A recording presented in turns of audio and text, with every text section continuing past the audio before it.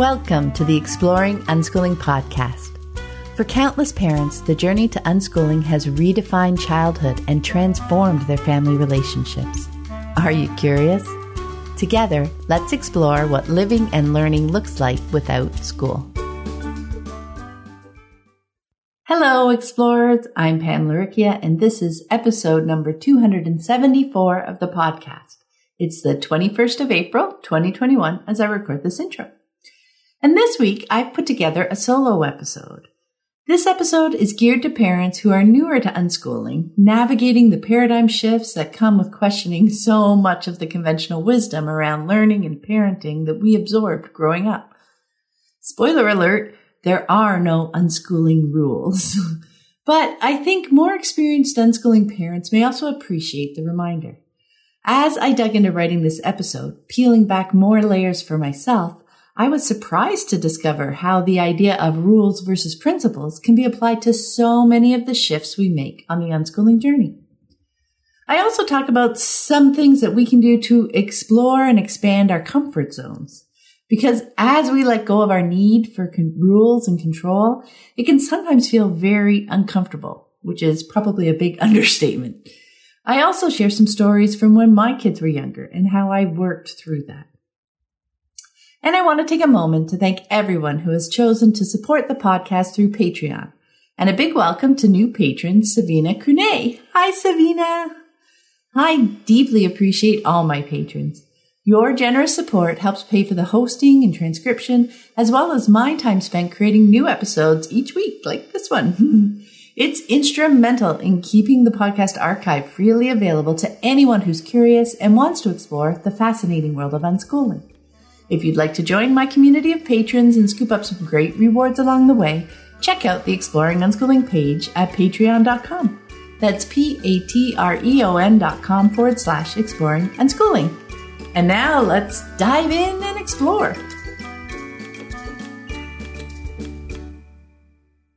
Hi everyone, I'm Pam Laricchia from livingjoyfully.ca, and this week I have a solo episode for you. I'm loving that, at least for now, I'm setting aside an episode each month to dive deeper into whatever is bubbling up for me. And right now, that's connections I'm making between a talk I wrote back in 2014, questions I'm getting personally, and thought-provoking and insightful conversations that are happening in the network right now. I really wanted more time to think about it all, and putting together this podcast episode seemed like the perfect opportunity to do that. So here we go. I think one of the first stumbling blocks we can encounter as we come to unschooling is the idea that there are, quote, rules of unschooling that we're supposed to follow. And this makes a lot of sense because we're often coming from the conventional mindset around both learning and parenting, where there are basically lots of rules we're expected to follow if we want things to turn out well for our children, which of course we do. So when we decide we're not comfortable with or don't agree with the rules of schooling, and we decide we want to move to unschooling, one of the first things we do is look for the new rules so that we can do it well. It's completely understandable. However, we soon discover there's no unschooling textbook to follow. So we read about what unschooling looks like in families who've been doing this for years in an attempt to intuit the rules that they're using. We come up with things like follow their interests, say yes more, everything is a choice, no schedules, and unlimited tech access, to name a few. And maybe we excitedly dive into those rules, wanting to create the beautiful environment of deep learning and strong and connected relationships that experienced unschoolers describe. One big challenge that can quickly rear its head is not realizing that those seeming, quote, rules, which are actually better described as choices, actually grew out of understanding the principles of unschooling, not the other way around. So if we start with these rules, thinking that they are the answer, it's a bit like putting the cart before the horse. You just won't move forward in any meaningful way, and soon things will probably start to fall apart.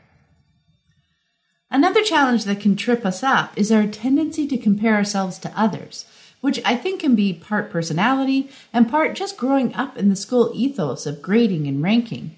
We want to do it, quote, right. Maybe we follow experienced unschoolers online, or we create a checklist in our heads of the ideal unschooler and constantly compare ourselves, feeling like we and our kids never measure up. Truly, there is no unschooling rulebook. There are no unschooling police who will knock on your door and tell you you're doing it wrong. Now, there are a lot of layers to peel back in that thought, so I want you to keep revisiting that. That said, unschooling is not a chaotic free-for-all. What, quote, no rule book means is that instead we dive into learning how unschooling works. So not the rules, but the underlying principles. It means getting to know yourself, your partner, your kids as real people, personalities, likes and dislikes, strengths and weaknesses, the whole package. And instead of quickly and drastically changing up all the things, we can go look and see where the biggest rub is right now. What doesn't feel good? What is causing conflict with our kids? Where might I say yes more? Start there and be open and curious. Learn about the situation through the lens of unschooling. Learn what things look like through your child's eyes. What are they trying to accomplish? Brainstorm new possibilities and choices. Ask yourself, why not? Play with it. Try things together and see what happens. That's real learning for everyone involved.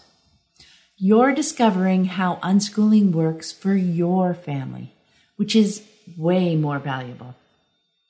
Then you can dive into the next thing that's not working well, and then the next.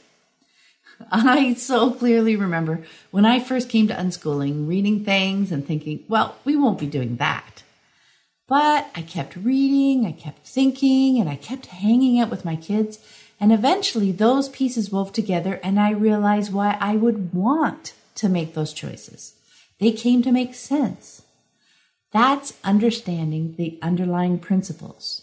And when we understand the principles, we don't need any rules to tell us what to do. And remember that while the underlying principles don't change, what it looks like in action in your day-to-day lives will grow and change, just as you and your kids will grow and change. It works until it doesn't. Then together, you discover what works now. So if things are feeling chaotic, that's worth examining. If it feels like unschooling is all about giving in to your kids, that's definitely worth exploring. Because while from the outside it may look like unschooling parents are giving in to their kids, that's not what's actually happening. They are digging deeper in their personal work to discover why they actively choose to support their child in doing the thing. And there are likely a whole bunch of behind-the-scenes conversations they're having with their kids to better understand their perspective. It's not about, quote, unschooling parents always say yes. It's about doing the work to understand why they choose to say yes. So now that we've applied the idea of rules versus principles to how we approach our transition to unschooling, let's look at how the idea applies to how we support our children's learning. It really reminds us why choices are an important aspect of unschooling. When it comes to learning, rules are often used as shortcuts, substitutes for thinking in the moment. In that situation, always do this. They tell us what to do, so there is no real choice involved. Well-meaning parents want their children to memorize the right thing to do in a given situation. On the other hand, principles encourage the discussion and evaluation of a situation, cultivating learning and understanding, looking at why you choose to do something. Everyone involved gains more experience analyzing circumstances and context, more experience seeing situations from the perspectives of others, and more experience brainstorming creative paths forward. Living by principles sounds pretty logical when learning is the goal. And not only are these discussions an opportunity to understand each other a bit better, the process helps to minimize power struggles because the conversations aren't full of do as you're told edicts. They actually deepen our connections, strengthen our relationships, and build trust because we get to understand each other better as we work through things. And the downside? Well, it takes time. But without the stress of rushing kids through a day dictated by a school schedule and evening homework, we have the time. In fact, with unschooling, we're choosing to take that time and invest it in creating a supportive unschooling environment for our children. Through the lens of learning, the shift from rules to principles looks like moving from following a curriculum, you have to learn X in grade Y, to following their interests, which involves choice, engagement, and intrinsic motivation.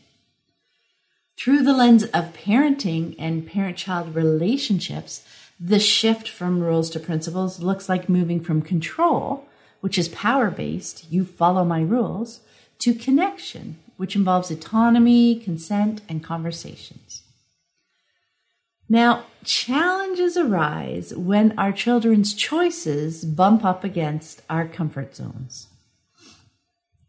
I imagine there are a couple of areas in your life that you've spent a lot of time thinking about and have reached some pretty solid conclusions. Your choices feel like truths for you. And if pressed, you're pretty sure your child would be better off living this way too. It is hard to imagine that your child may not make the same choices as you, especially given the same set of information. Yet it's true. Your children are not your clones. They are beautifully unique combinations of genetic material that are wired to think their own thoughts. Nor are they your chance for a do-over, improved versions that don't make the same mistakes as you did. Now, when your children are younger, you have much greater control over their environment, over what you bring into your home. Maybe you just don't cook or serve meat, or you don't buy processed foods and you do your own baking, or you go to a place of worship every week, or you faithfully recycle and bike most places, or you don't have a TV. It's just what your family does. The challenge comes when your child becomes aware that other options exist. And they will. We're helping them explore the world. We're not locking them away from it. In that moment, you may feel a rising resistance, a fear mired in all those reasons you decided against those options in the first place. Watch how easily that fear may push you to let your strong principles become rigid rules. Fear is not a good motivator for making choices, and rules aren't a good tool for real learning. I found Wayne Dyer's reminder about perspective helpful over the years. If you change the way you look at things, the things you look at change. That's so fun. Our challenge is to be open to our child's point of view. So how do we do that? For me, the first step is to acknowledge my fears, not to try to ignore them or label them as wrong because I heard, quote, unschoolers always say yes. My fears aren't wrong. They are my reality, the way I see the world. But I also know that my view of the world isn't everyone else's. So the next step is to do the work to understand what's behind my fears and put them in perspective. Opening myself up to the bigger picture reminds me that these are choices, and that often my fears are the result of my mind projecting all sorts of what-if situations into the nebulous future, which in turn reminds me to return to the moment I'm in. What might that processing look like? So here's a story. I was pretty uncomfortable when Lissy was 13 and wanted to start going to shows. Not arena shows where we could sit in our seats and clap and sing along with the band. She wanted to see small alternative bands that played in clubs in Toronto. Now, clubs have never been my thing. I found them loud and uncomfortable, and there are no seats. These are general admission, stand-in-the-crowd tickets. A crowd filled, at least in my mind, with rowdy young adults who were not going to be gentle and kind to my child. Fear. And thinking more, I realized that was still just my perception, not necessarily reality. I'd only ever been to a couple of live shows at clubs, and as I recalled them explicitly, they weren't as wild as they were in my imagination. The worst thing I could remember was feeling ill from all the smoke, mixed with the tortellini dinner I'd had before going and the pressure of a Valentine's Day date with my future husband. So it was at that point that I could laugh at myself a little bit. The experience was traumatic enough for me that I could remember all those bits almost 30 years later, yet so irrelevant to what would be my daughter's experience. I realized my fears really had no foot to stand on, and I could stay embroiled in my past, or I could help my daughter explore something she was very interested in and support her as she formed her own opinion. So I took the first step and looked up a couple of the shows she told me about. They were all ages shows, so obviously the venue was comfortable having teens. I reminded myself that though she is adventurous, she wouldn't stay where she felt too uncomfortable. I realized I'd be more comfortable if I was there, both to see the situation for myself and to be there if she needed me. The tickets weren't expensive at all, so buying 2 wasn't an issue. Throughout the process, no red flags jumped out for either of us, so off we went. Turns out it was quite a lot of fun.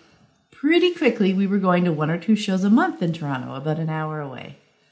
I learned that I enjoyed the show more if I had listened to the band already and could sing along. I discovered I really liked her taste in music.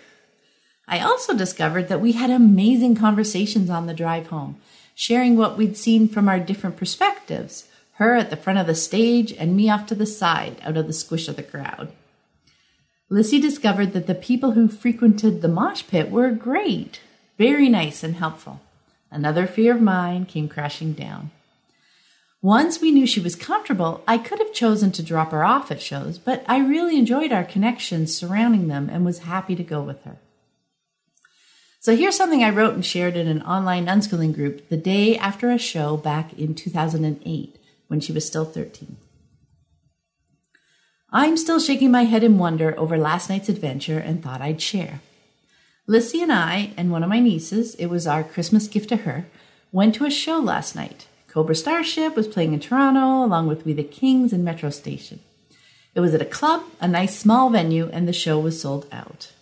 This was my niece's first show, and she was hanging back a bit with me at the periphery of the mosh pit while Lissy was deep inside. We were singing along to Cobra when all of a sudden someone pops up on stage from the audience, and it's Lissy. You could have knocked me over with a feather. Well, really you couldn't have because we were so crowded together, but you get the picture. Gabe, the lead singer, turned her round to face him and continued singing directly to her for a stanza or 2 before she left the stage. After the initial shock, I looked over at my niece, and she too was staring dumbfounded at the stage. I got her attention and mouthed, "Take a picture," because she had her cell phone and had been snapping shots. Turns out she got a great one, which she just sent me. Lissy then came back out through the door by us, caught my eye to let me know she was fine, and went right back into lots of high fives from her cousin and the crowd around her. She was the only one to end up on stage. So we got the story after, and her plan was actually to crowd surf onto the stage, a rare opportunity because at this small venue there were no crowd barriers creating a gap in front of the stage, and then to do a stage dive, meaning jump back into the crowd. Seems she had already, in conversation with those around her, asked them to make sure they didn't drop her and they were game.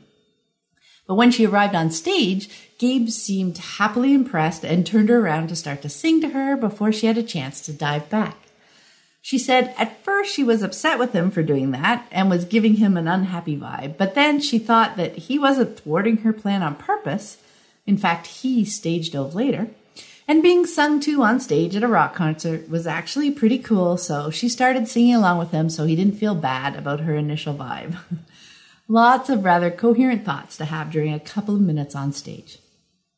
Oh, and during the show, Gabe, who seemed quite overwhelmed with all the love and support from the crowd, this was only their 5th show of the tour, expressed appreciation to the moms in the crowd. Yes, there were a few of us. He said his mom would never take him to a show when he was younger, and he loved that we did that. I actually ended up standing beside another mom during Cobra's set, and we were both singing along, having a great time. It was nice. One thing I really love about these shows Lissy and I have been going to is just watching the band members play. They are all doing what they love to do. They are so passionate on stage. It's a beautiful thing to watch. So today I am still in awe of Lissy's passionate, hands-on approach to life, and I can't wait until she wakes up to show her the picture. That night, I learned again, if I can move through my discomfort and fear, really fun things may happen. Lissy turned 27 a few days ago, and it makes me smile how her love for music has woven its way into her work. She's a photographer, and over the last few years, she's focused on working with musicians. She loves it. You just never know how an interest may continue to weave into their lives. Now let's look at another way we can reframe a situation we're feeling uncomfortable with, being our child's partner. This is usually the next step I take after figuring out what is triggering my fear. I remind myself that my goal is to help my children explore the world, to help them find and engage with their interests. By shifting and moving forward with the mindset of being my child's partner, I am much less likely to let my fears cloud or distort the experience. And by seeing things through my child's eyes, it's more likely they will get out of the experience what they are really looking for. Because sometimes their goals for the experience can be rather unconventional. So here's another story. Karate was another of my children's interests that was entirely foreign to me at first.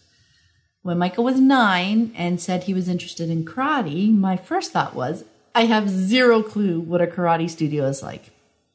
You can tell I was a rookie because I didn't even know they were called dojos. I grew up in ballet studios. Wasn't karate full of hitting and kicking and weapons? I was totally out of my element. But after that first flash of fear, of crap, how can I find the right place for him when I know nothing? I realized two things.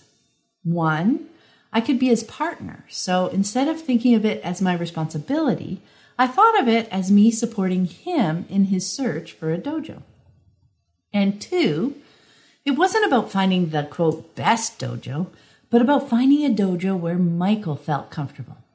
So instead of worrying that I needed to know all about karate so I could find a good place for him, I realized I just needed to know about him and the kind of environment he would enjoy.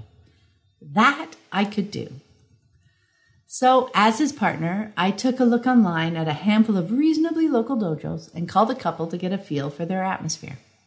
I chose one that I thought seemed like a good fit and talked to Michael, explaining about trying out a few classes with their 1-month trial, and that if he didn't like it, we could try out others.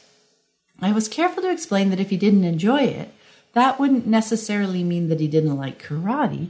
It might just be the dojo itself. And that's an important point. The atmosphere surrounding many activities is dictated by the individual adults who run them.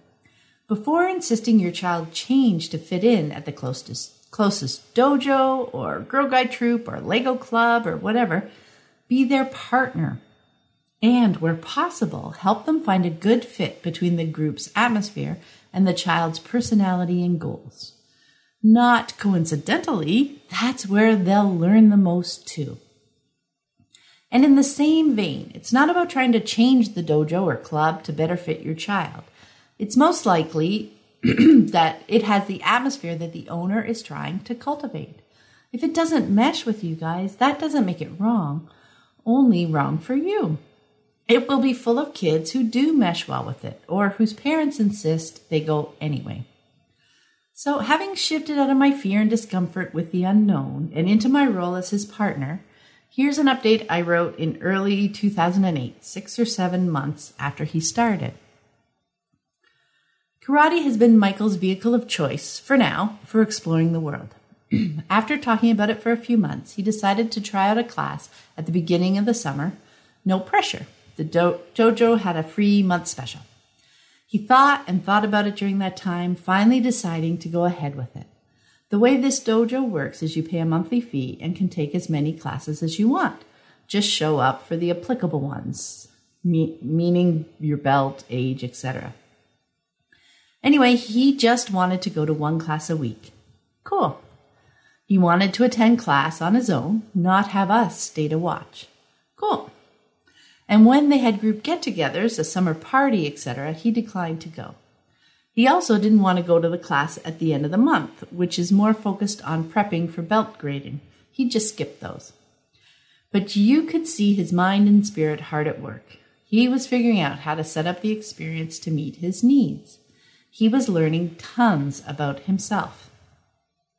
After a few months, he was getting quite comfortable with the atmosphere, and in the fall, he decided to add a second class to his weekly schedule.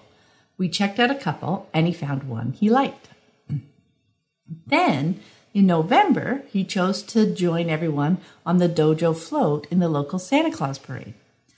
It was cool to see him making sure and double-checking with me that we knew the plans, where and when to show up, what to wear, that we had backup plans, and so on. He had a great time.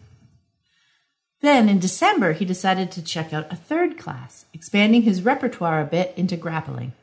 Loves it.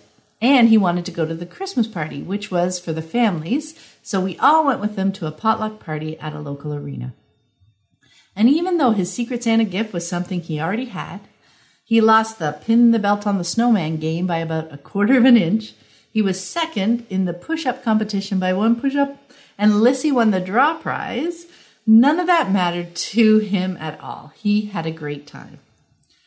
And now that he's comfortable with the dojo atmosphere and the sensei and kids there, over the holidays, it seems he has made moving to the next belt a priority. And just last week, went over the calendar with me to ensure he attended the belt grading prep class, where he got his first stripe towards his yellow belt. I managed to arrive to pick him up a bit early that class and saw the brief presentation. Walking out of the dojo, he was so proud, just beaming, and often looking at the stripe on his belt. It's been so fun and interesting watching and being with him during this journey. So I imagine from the story you could pick out the clues about the challenges he worked through, slowly getting comfortable with the dojo. And here's a snapshot from 2014. He's at the dojo 11 hours a week, including 4 hours helping sensei with kids' classes. He trains in karate, weapons, grappling, sparring, and extreme performance martial arts. He performs on the demo team, including this cool routine from The Matrix with Sensei. 5 years ago, he decided to try out tournaments, again starting small and eventually moving to the bigger events. He has well over 100 trophies now and a number of grand championships. And on his 17th birthday, he was awarded his black belt after a grueling 7 hours of testing. A few years ago, he started taking trampoline, helping him get more comfortable in the air and improving his flips. And a couple of years ago, he began contemplating getting into stunt work. So in the summer of 2012, he applied for and was accepted and filmed an episode of Splat-A-Lot, which is the Canadian version of Wipeout for kids. With that experience, he got a glimpse of what life on set was like, if he was comfortable in front of a camera, experienced memorizing a bit of dialogue, and so on. And he loved it. It was also a fun bonus that he won the episode, scoring an iPad. And now, Michael's working in film stunts, as much as the pandemic allows. There's lots more to that story, and I'll put a link in the show notes to the conversation we had last year on the podcast if you want to hear more about it. But when you acknowledge your fear and do the work to shift to being your child's partner, you keep the possibilities open. A third way you can work through uncomfortable situations is to dig into your child's motivation, their why. This helps you better understand their perspective, to see things through their eyes. You will likely begin to realize why they are looking for that particular experience, what they're getting out of it. Understanding their perspective also helps you to share better information with them and ask better questions. Not with an eye to changing their mind, but because, in my experience, the resulting feedback and conversations you'll have will likely help you feel more comfortable. You're getting closer to the roots of your fears. Continue to be curious. When we began unschooling, just before Joseph's 10th birthday, I was feeling really uncomfortable with all the time he was spending playing video games. It was immersion at its finest. I recall choosing to trust in what experienced unschooling parents were sharing online, but I wanted to know it for myself, so I dove into his world to try see gaming through his eyes. Free to choose what to do with their time, unschooling children aren't making choices in reaction to their environment, like, I'm going to go play in my room quietly so mom doesn't see me and give me chores to do. Instead, they are making choices based on their own motivations, So by diving in, you will learn lots about them. One of the first shifts to make is to let your judgment melt away. That's looking at things from your perspective, not theirs. It helps to remember to breathe here. Then give yourself lots of time. 6 weeks, even 6 months is a small blip in the grand scheme of a lifetime. It will take time to discover the threads of connection between things and the motivation behind them. Then be attentive to activities started and stopped, to conversations shared, to emotions expressed, to things chosen and not chosen. Be their partner. Help bring them together with things they reach out for and with things you come to realize they might enjoy. Observe more and talk less. By soaking it all in and following his lead through activities and conversations, I eventually discovered that at the root of Joseph's love for video games was a love for story. Things made so much more sense to me, like which games he liked and which he didn't, like why immersion in the game was so important. It reminded me of my own childhood summer days engrossed in books, hiding out until my mom found me and shooed me outside to play. Truly seeing the world through Joseph's eyes helped me better understand what he was getting out of his gaming experiences. I learned so much about him and his personal motivation, and I was no longer uncomfortable with his choices. I was more than comfortable. Nowadays, he's developing his own indie game, from deep story to class and battle systems to pixel art. His understanding of both game design and the genre is incredible. Looking back now, I can see how the threads of my kids' interests have woven together, but that's not something you know at the time. So when something catches their interest, it's worth doing the work to help them pursue it. That said, exploring the edges of our comfort zones isn't easy work. Wrestling our fears into understanding takes time and effort. Remember to be understanding and compassionate with yourself too. I love this quote from Thich Nhat Hanh, how it reminds us that this work to process our fears is worth the effort. Without fear, we are able to see more clearly our connections to others.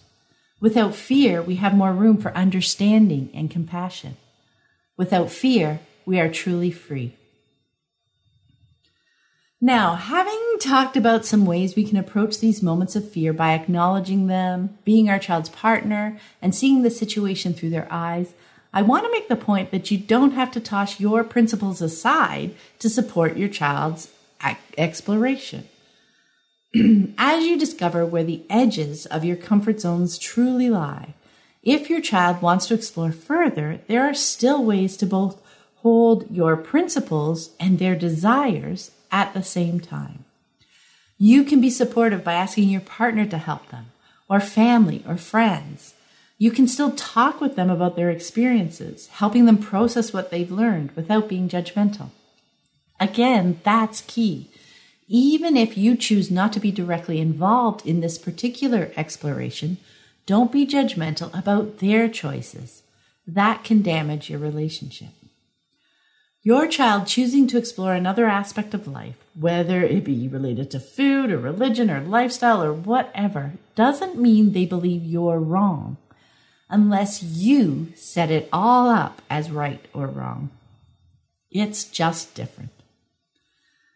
Doing the work to move from rules to principles in regards to our learning about unschooling, to our children's learning, and to our relationships with them brings unschooling alive. If you want to dive more into the idea of stretching our comfort zones or the parenting shift from control to connection, I have compilation episodes that I put together on both those topics, and I'll put the links to those in the show notes. Have a great day. I hope you found this episode helpful on your unschooling journey. And be sure to check out the growing podcast archive. The conversations never go out of date. You can find more information about my books, the Living Joyfully Network online community, and the Childhood Redefined Unschooling Summit online course at my website, livingjoyfully.ca.